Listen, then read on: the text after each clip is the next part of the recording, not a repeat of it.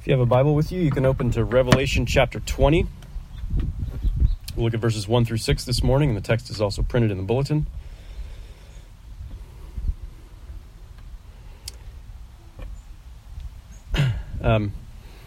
So there's a little-known story. It's about a band of 9 friends on a quest, and a good bit about a ring and a dark lord and something about the end of the world.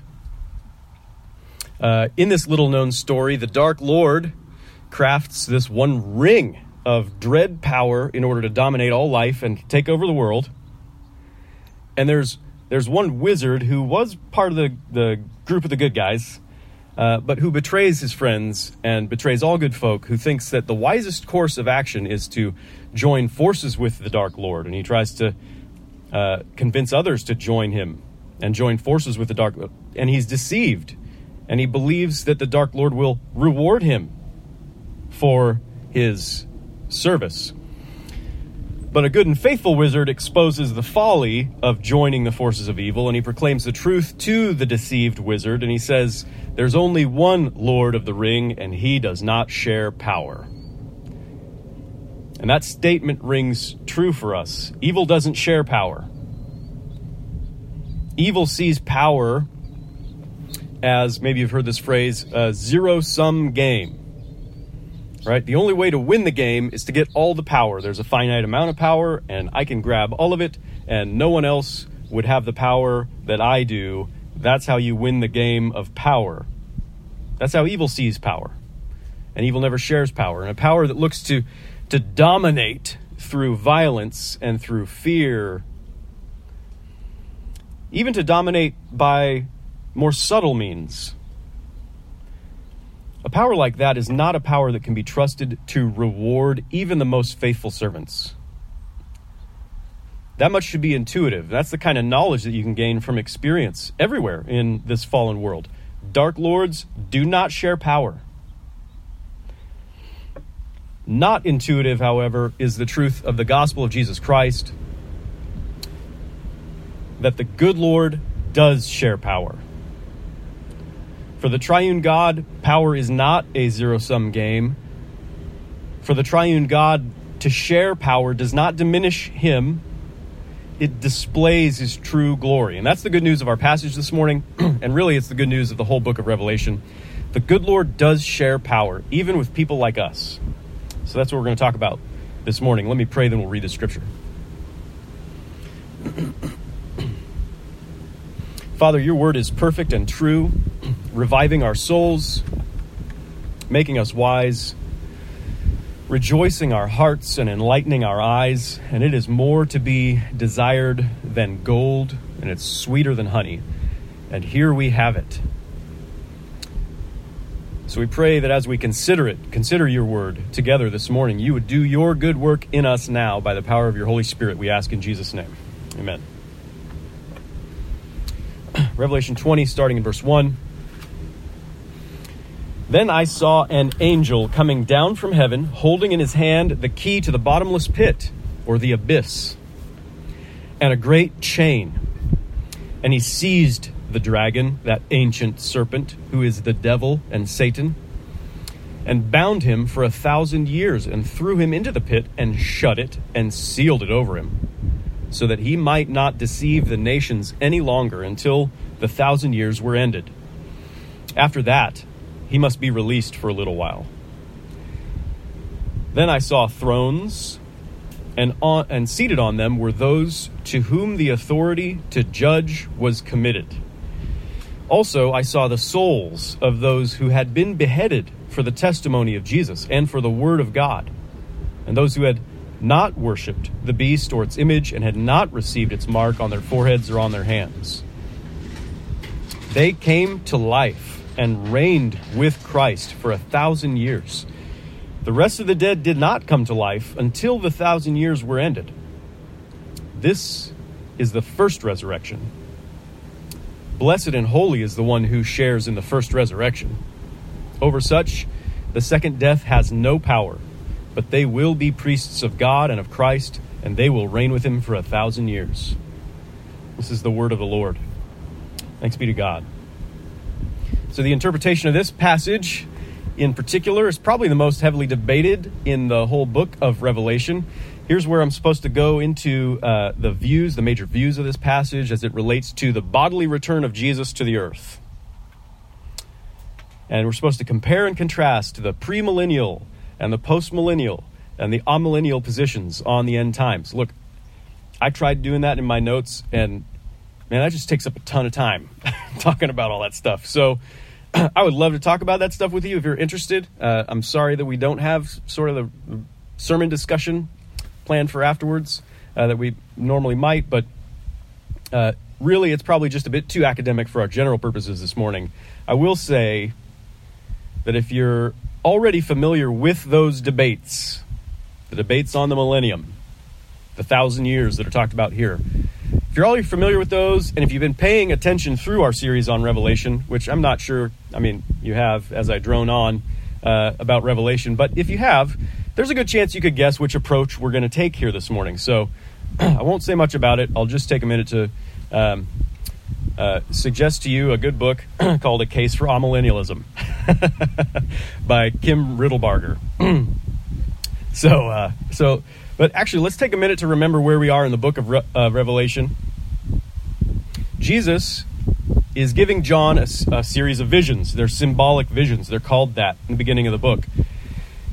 He's given him these visions to communicate to the 7 churches in particular as sort of representative of all the churches in the ancient Near East, in the Mediterranean area.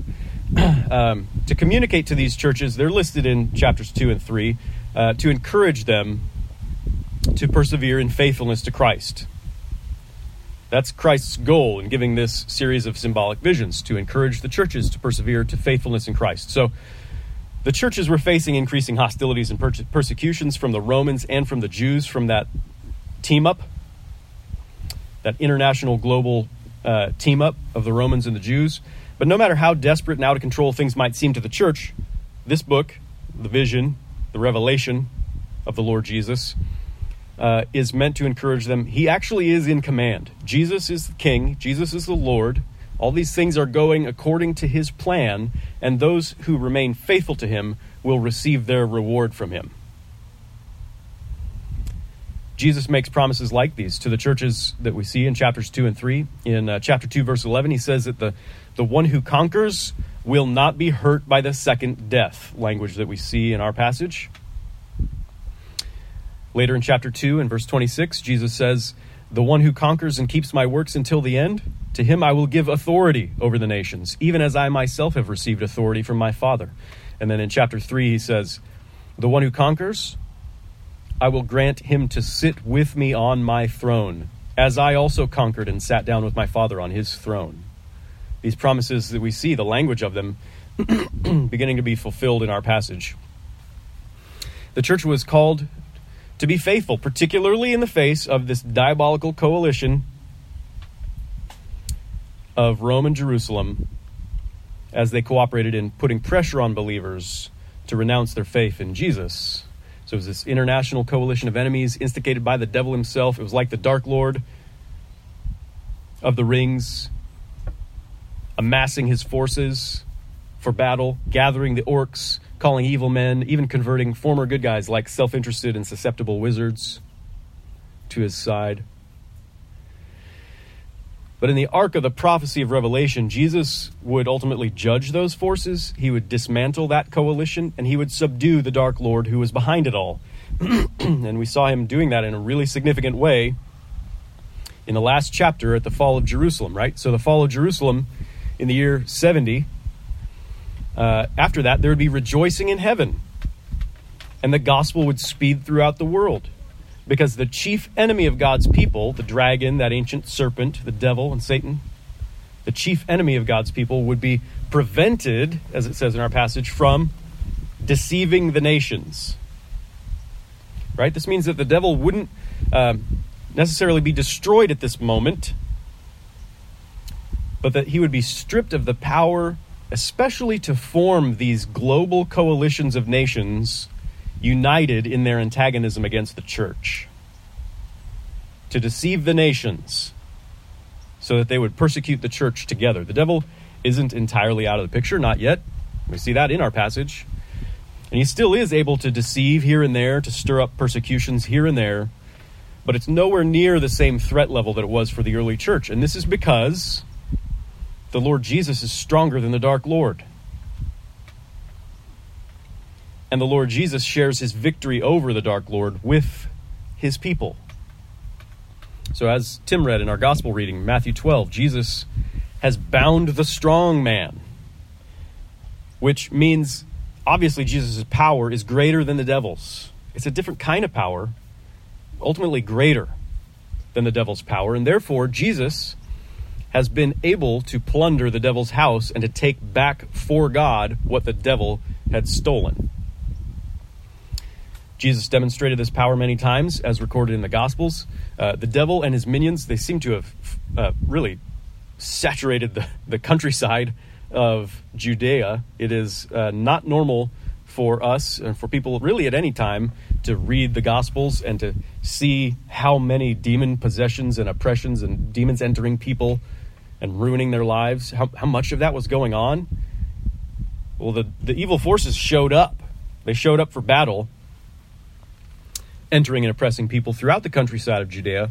But Jesus was able to cast them out with a word. It was just a word. He was able to cast out whole armies of demons. In Luke 8, there was a time when Jesus saved a man from legion. It's how this host of demons who had entered the poor man identified themselves. We are legion, right? And the word legion, I mean, that's a military term. A legion was the largest military unit of the Roman army, and at the time it was composed of something like 5,200 soldiers. 5,200 demons possessing a single man, a whole army of them. The demon legion begged Jesus not to command them to depart into the abyss, into the bottomless pit. Didn't even try to fight Jesus, just begged him. They feared the strength of the Lord to defeat them and to imprison them. And apparently this prison is the same kind of abyss or bottomless pit where the angel here in our passage seals up the dragon, the devil, for 1,000 years. I think this abyss isn't necessarily an actual place. If it is, it's not the kind of place that we can access or maybe even understand, where you could go somehow and find the devil locked up and somebody could spring him out of there. And it's not that kind of a place, probably. After all, Revelation's full of symbolic language. It's probably a way to picture the severe limitation of his spiritual power. He's bound with a chain. He's thrown into the pit. It's sealed up over him. He is severely limited by the overpowering strength of the Lord. The devil and his forces have suffered a series of defeats that are often described in the same kind of way. There have been multiple times where he's been hamstrung by the Lord. Jesus was our champion and our representative as he went out into the wilderness after his baptism. The Spirit led him out into the wilderness to do battle with the devil. Jesus defeated him there.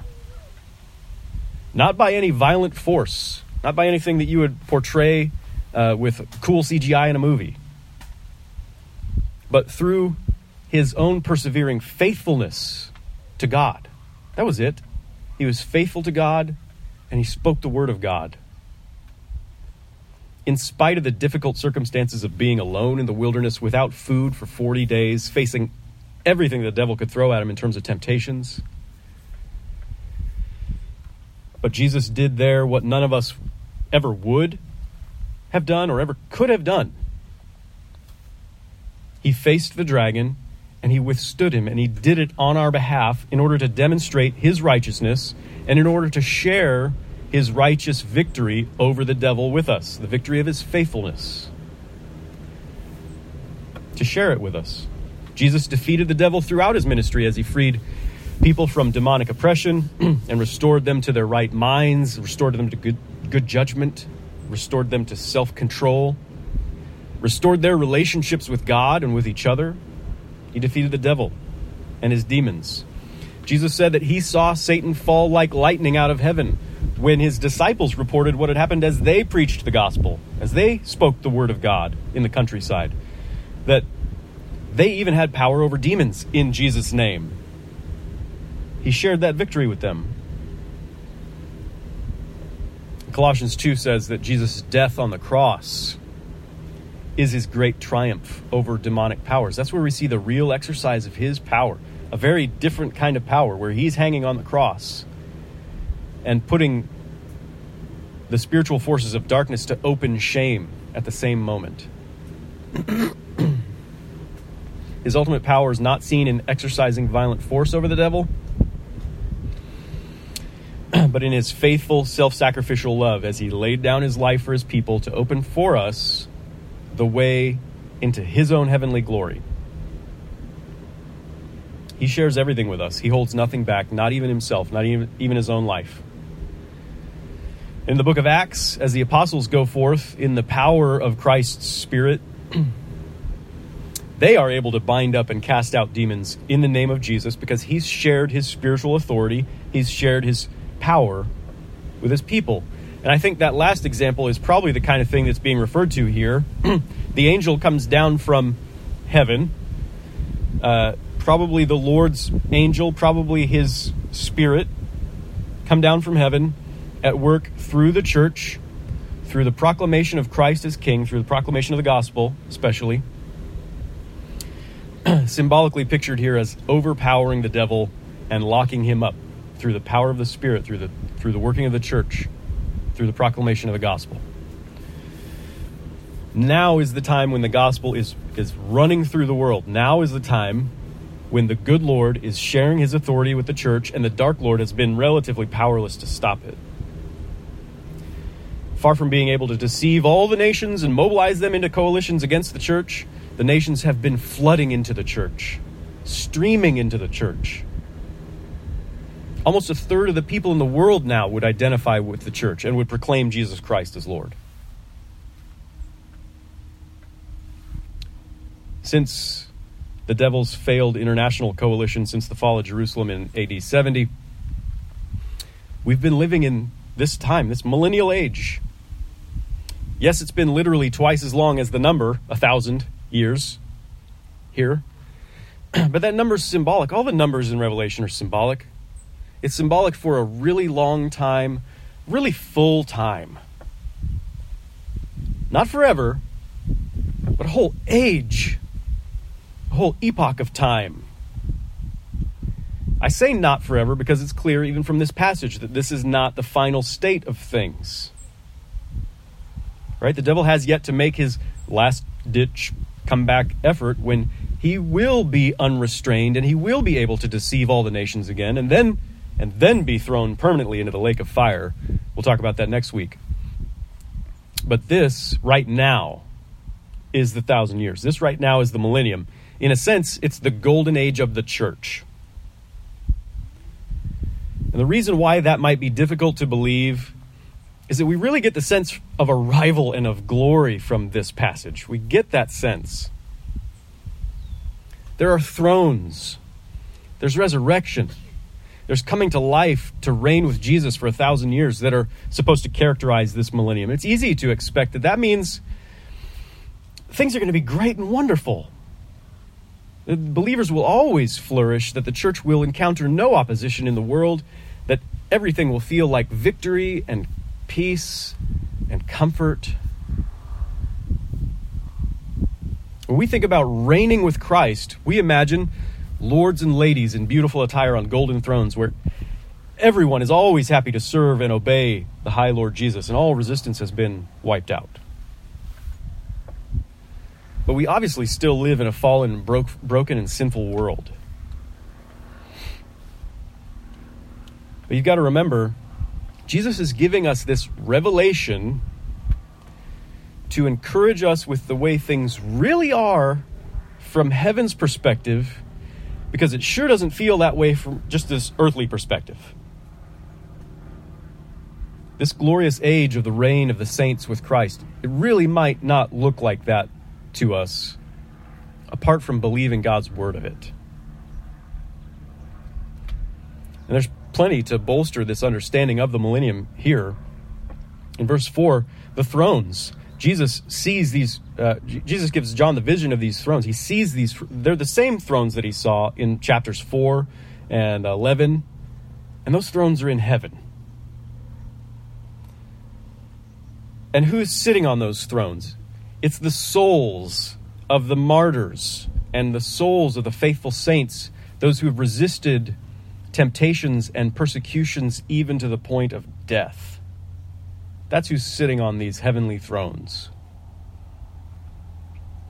This is described as, in verse 5, the first resurrection, when these souls come to life in heaven with Christ to share his glory. The second resurrection is later. The second resurrection is the global, ultimate bodily resurrection of everybody who ever lived. And we'll talk about that later in the chapter. Again, probably next week. These souls reigning with Christ, they've died the first death. That's at least implicit. They've died the first death. They've left their bodies behind on this earth. They've died the bodily death, but verse 6, they will not die the second death. They will not die the eternal death. They will not be in the lake of fire, these souls. So this first resurrection is describing the state of the saints who have died. They've left their bodies behind on this earth, whose souls have entered the presence of the Lord in heaven. Paul talks about that and he says, I wish I could go there, even now. He says in Philippians chapter 1, my desire is to depart and be with Christ.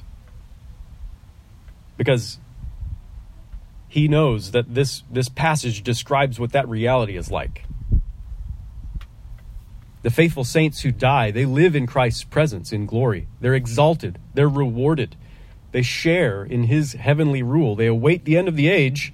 They await the second resurrection. They await the time when their souls will be reunited with their immortal bodies. And they enter into the eternal state, which is the new heavens and the new earth. The saints who persevered in their testimony of Jesus and the word of God.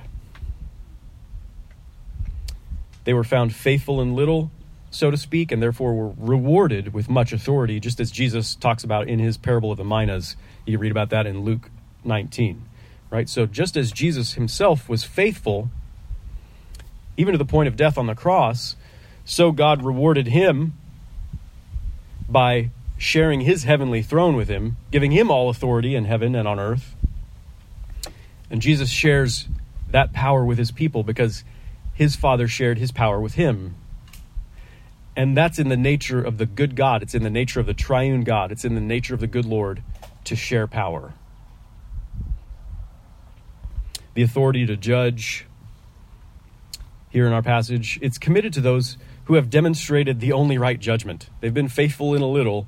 They've exercised their judgment to the degree that they could. The only right judgment is to submit ourselves to his judgment. To say, his judgment is better than mine. That's the judgment that you should make. To say, Jesus' judgment is better than mine. And in submitting yourself to that judgment, he gives you authority to judge.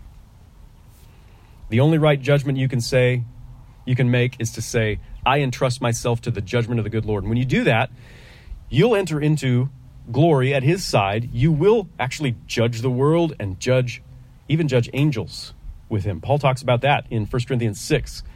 And he says that in light of Christ sharing such authority with us, that we're going to judge the world and even judge the angels, in light of that, we should be able to demonstrate true and right and good judgment, even here, even now, in this world. We should be able to settle disputes among ourselves in the church without having to go to courts of law. We should be able to submit to one another in important matters as true lords and ladies of the kingdom of God, showing deference to one another in the judgment of God. The devil would have us all cowering in fear of death, bound in slavery to sin, hopeless and helpless before him. He would have us all play his zero-sum game, and he would beat us all. We would all lose his game. The Dark Lord certainly does not share power. Thanks be to God, a greater power has overcome the Dark Lord. The good Lord Jesus keeps his promises. He gives us a glorious hope for the future. He frees us from our fears. He frees us from all the power of the devil. We might still face tribulation and death in this world, just as the good Lord himself did. But just as the good Lord has also risen in victorious, glorious life, and he has ascended to the throne of his Father in heaven, we also will reign together with him in his kingdom. Paul writes in 2 Timothy, this saying is trustworthy, so believe it. If we've died with him, we will also live with him. If we endure, we will also reign with him. By his grace, we sing it, Jesus lives and so shall I. Through faith, we can also sing, Jesus reigns and so shall we. Because everything that's true about his human life with God, he shares with us. This is the gospel of Jesus Christ. Amen. Let's pray. Lord Jesus, you've granted your people your own spiritual authority by the power of your Spirit, with whom you've anointed us. Help us to entrust ourselves to your judgment, which is the only right use of our own judgment.